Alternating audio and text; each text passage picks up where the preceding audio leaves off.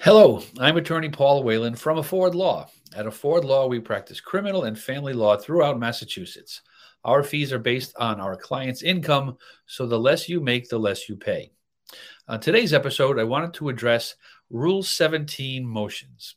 What is a Rule 17 motion? Well, let's back up for a second and first talk about discovery in a criminal case. So, discovery in a criminal case is basically an exchange of information between the prosecution and the defense. And it's mostly coming from the prosecution to the defense, although the defense has certain items that they have to turn over to the prosecution as well. So, it's information, it's witness statements, it's the police report, it's photographs and video surveillance, test results from ballistics tests, from drug tests. It can be any number of things. So it's the Commonwealth, that is the prosecution, is under a duty to give to us the discovery that they have. So they have to give us the information that they're planning on using at trial or could use at trial. So they're under an ethical obligation to give that to us. And the big ones, as I just mentioned, the police report and things along those lines. And even in the police report, oftentimes it'll mention other things that maybe the officer saw or heard about. So there could be witness statements. There could be other witnesses that are involved in something. Video surveillance from someone's home or from a camera in a store or something like that. So these are the types of things that you're looking for. So they have to turn over everything that's within their care and control, something what's in their custody that they have. So anything that the police have, it's the whole government. If the police have it, the prosecution has to turn it over to us.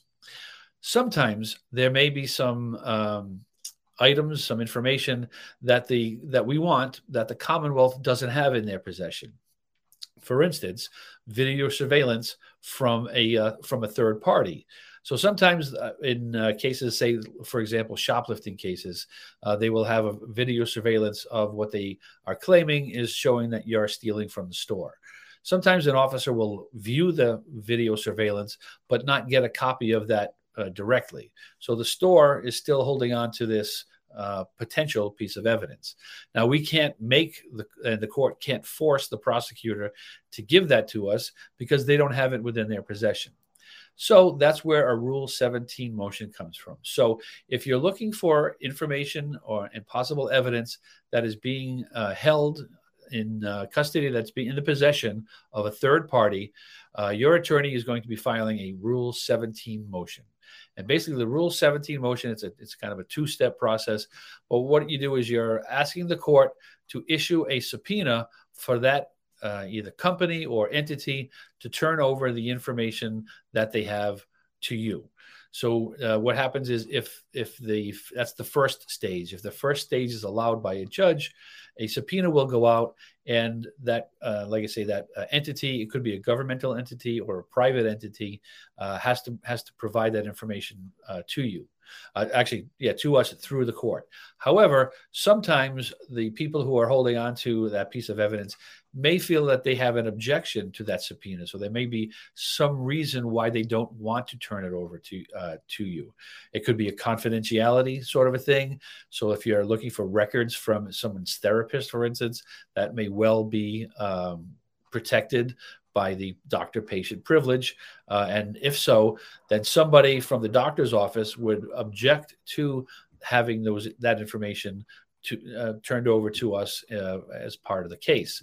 So what happens is the court issues that subpoena, and there's a return date on it. So let's say it's October 15th. It has to be produced, or somebody has to appear from that company or entity to object to the Rule 17 motion. If they have an objection, a hearing will be held.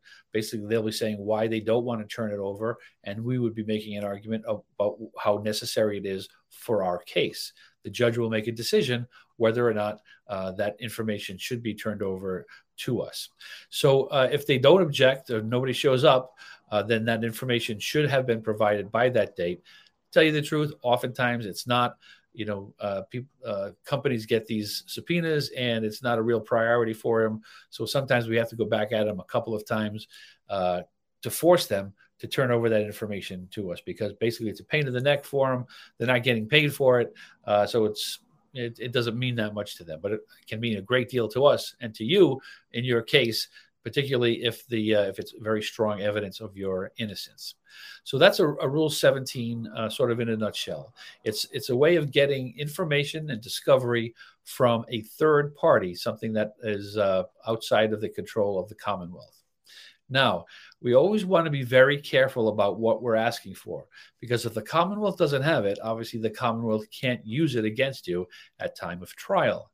So it's very important for us to know what that information really will show, because we don't want to go after something, draw the attention of the Commonwealth to that piece of information if it's going to be harmful in our case. Let's take the case of a shoplifting situation. We don't want to order that shoplifting videotape if it's going to show that you're putting things in your pocket and not paying for them. We'd rather they don't have that, because obviously that's a very strong piece of evidence against you. So you want to be careful that you're not opening up a Pandora's box and getting things that are going to be harmful to your case. The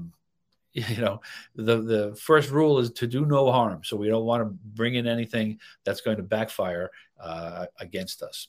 So that's a Rule 17 motion. Can be very, very helpful in many cases, but has to be used wisely so that there's no harm that comes to us as a result of the Rule 17. Again, at Afford Law, we do practice criminal and family law throughout Massachusetts. We do everything on a sliding scale based on our client's income. So our fees are based on how much money you make.